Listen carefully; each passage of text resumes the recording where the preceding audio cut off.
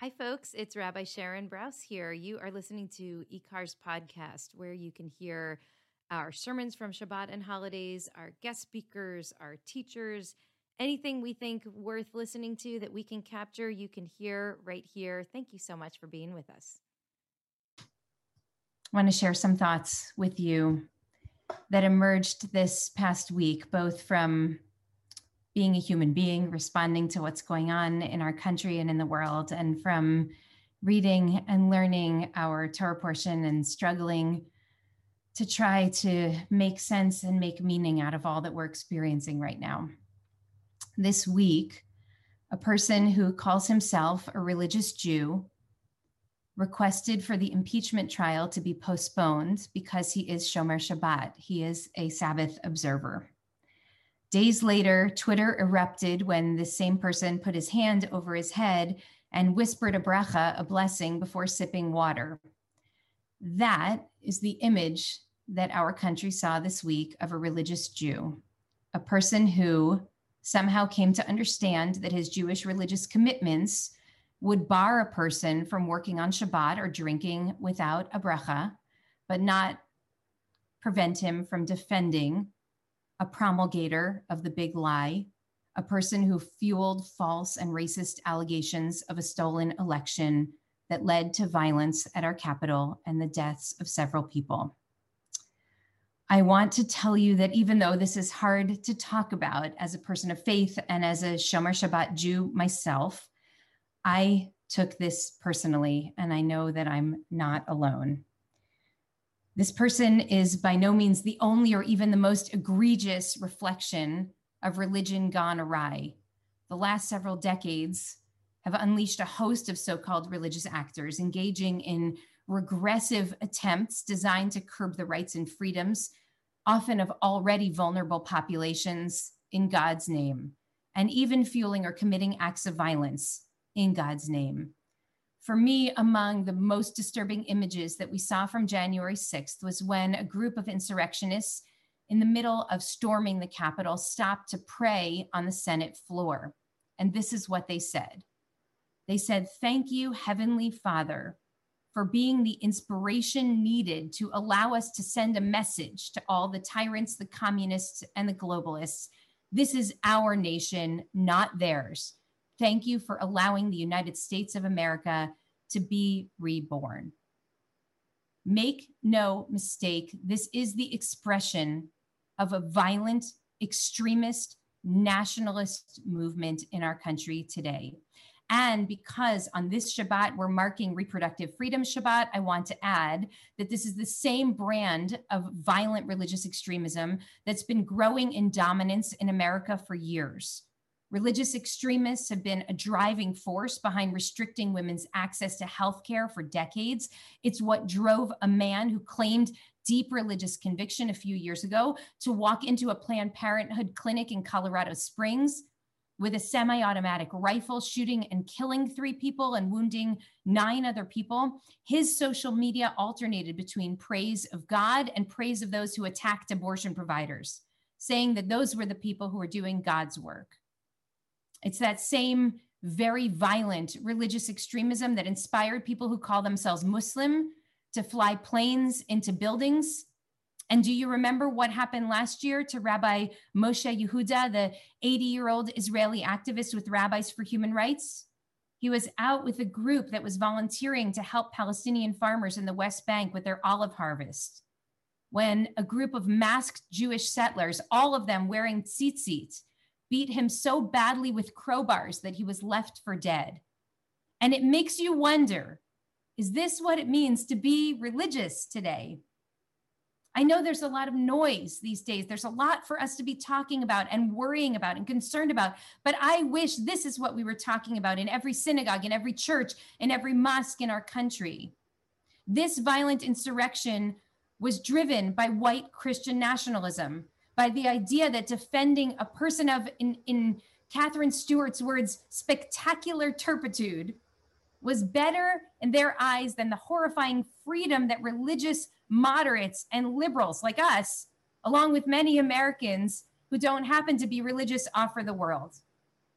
one of the now prominent senators, a lead soldier in this war, explicitly calls this his charge. This is what he says, that his work is to take the lordship of Christ, that message, into the public realm and to seek the obedience of the nations, of our nations. This is not new. For as long as religion has existed, it's been manipulated to serve the most nefarious acts and to serve the most violent and destructive ends. And for centuries, religious practice has been decoupled violently from religious purpose, piety from performance, so much so that today it's barely even notable to encounter so-called religious people behaving in absolutely abhorrent ways. And I've been thinking since January 6th of Dostoevsky's Grand Inquisitor in Brothers Karamazov. He writes this image of Jesus coming back in the time of the Inquisition, just one day after 100 so-called heretics had been burned. And after he performs enough miracles that the people recognize him and they recognize his divinity, he's immediately arrested by leaders of the Inquisition, the same people that tortured our ancestors for their lack of devotion to him. The Grand Inquisitor then goes on to tell him that the church no longer needs him. And I have to say, it's an eerie parallel to our own Tanur Shel Achnai story in the Gemara when the rabbis point to the heavens and say, Lo b'shamayim hi, but we'll explore that at another time. The Grand Inquisitor then sentences Jesus to death, this man that they called God, citing his very presence as an interference in the work that they were doing ostensibly on his own behalf. Dostoevsky's reflecting on the same perversion of religion that we see today. All of these people acting with all this sacred outrage, willing to defend the indefensible, even willing to commit violence, some of them in God's own name. All that purported religiosity. It's no wonder people want to have nothing to do with organized religion. Yes, Purim is coming, along with its eternal reminder that the world can turn on its head in an instant. But if you live in the upside down world long enough, you start to forget that there is a right side up. And yet, there most certainly is a right side up. And that brings us to this week's Torah portion. What happens after the transcendence of the divine revelation at Mount Sinai?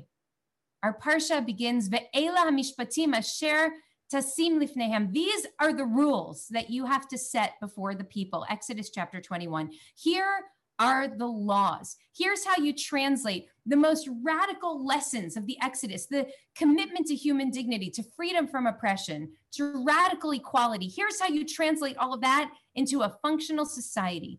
You build a legal system, make it fair and just, make it one that holds people accountable for their actions.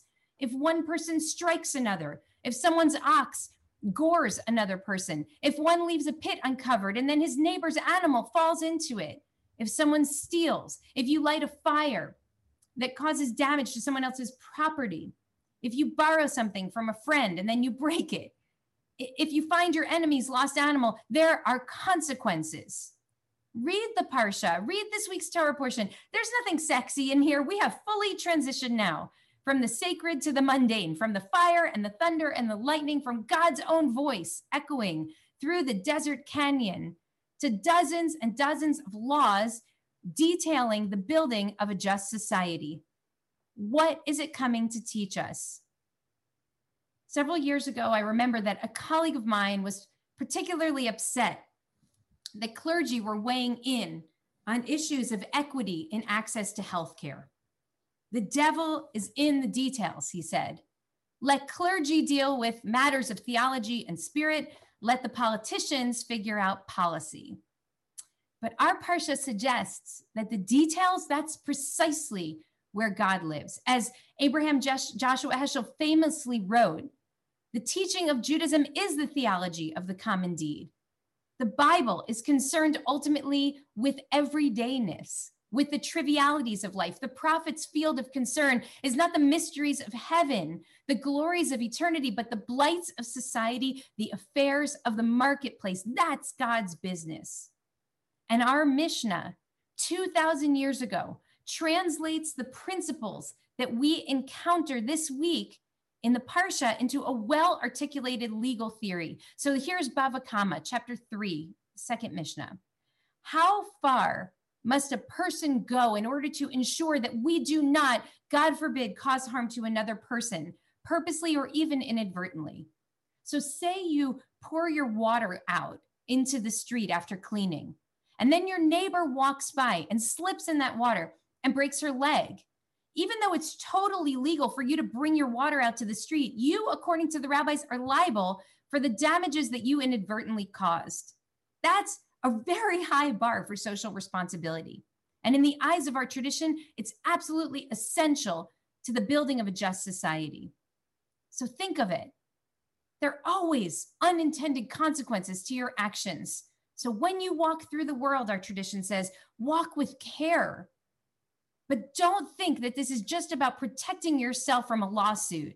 This is not about protecting from liability and damages. This kind of extreme care, our rabbis say, this kind of extreme sensitivity, especially around the welfare of others, this is what it means to be a religious person in the world. Rabbi Yehuda asks, a person who really wants to be considered pious, what should he do? Go and learn all the details of the laws of damages, theft, lost property, lost wages, fair and just business practices, so you don't harm another human being. What should a person do who wants to be considered pious? You might think he would say, go out into the mountains and contemplate the Holy One, but that's not what he says. Because to be a religious person, a pious person, is to marry the sacred and the mundane. You want to be pious? Go to the market and be decent. That's how you create a world that's hospitable to the Holy One, by honoring God's own image in human beings in the here and now. Our big dream is nothing short of a world redeemed. In this world, we hold every person with dignity and love. But the way that we one day arrive in that promised land is by building an infrastructure here for a just and equitable society. There's no separation barrier between religion and ethics. They're entirely bound up in one another. Our most audacious religious dreams are made manifest only through daily acts of justice. God is in the details. You can't observe Shabbat and then violate basic principles of human decency and be considered a religious Jew. Religious practice is heresy if it does not lead to the cultivation of a religious consciousness, compassion toward other human beings, awareness of sensitivity to human suffering, truth-telling, honesty, love. I sometimes imagine a Dostoevsky-like visit from the Holy One in our time.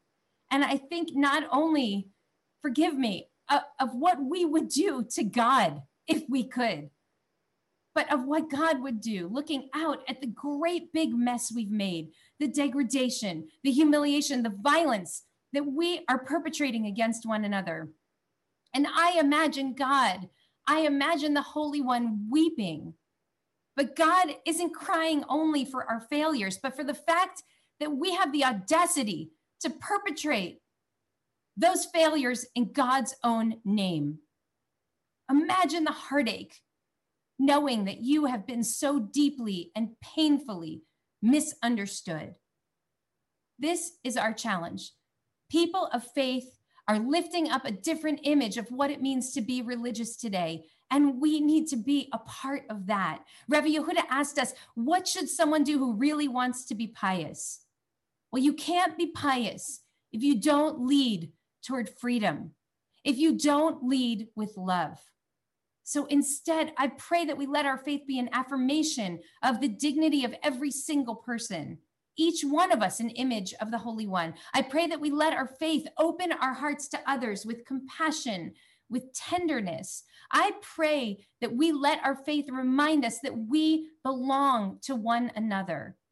Let our faith give us hope as we work to achieve the shared redemption narrative that includes every one of us. Let our faith be the fuel, the driving force in our commitment to build that just and equitable society, a society of radical accountability, a home in which all people can live with dignity and with love. That is the only way that we will reach the promised land. I wish you Shabbat Shalom. Hi, it's Mayim Bialik, actor, neuroscientist, IKAR member, and lover of all things Jewish. Do you like what you're listening to? Please consider donating to IKAR so that we can continue creating more podcasts and fulfilling our mission of harnessing untapped energy in the Jewish community to reanimate Jewish life, embody moral courage, nurture the spirit, and work to decipher what it means to be a human being in the world today. Why don't you visit our website at ikar-la.org and give today?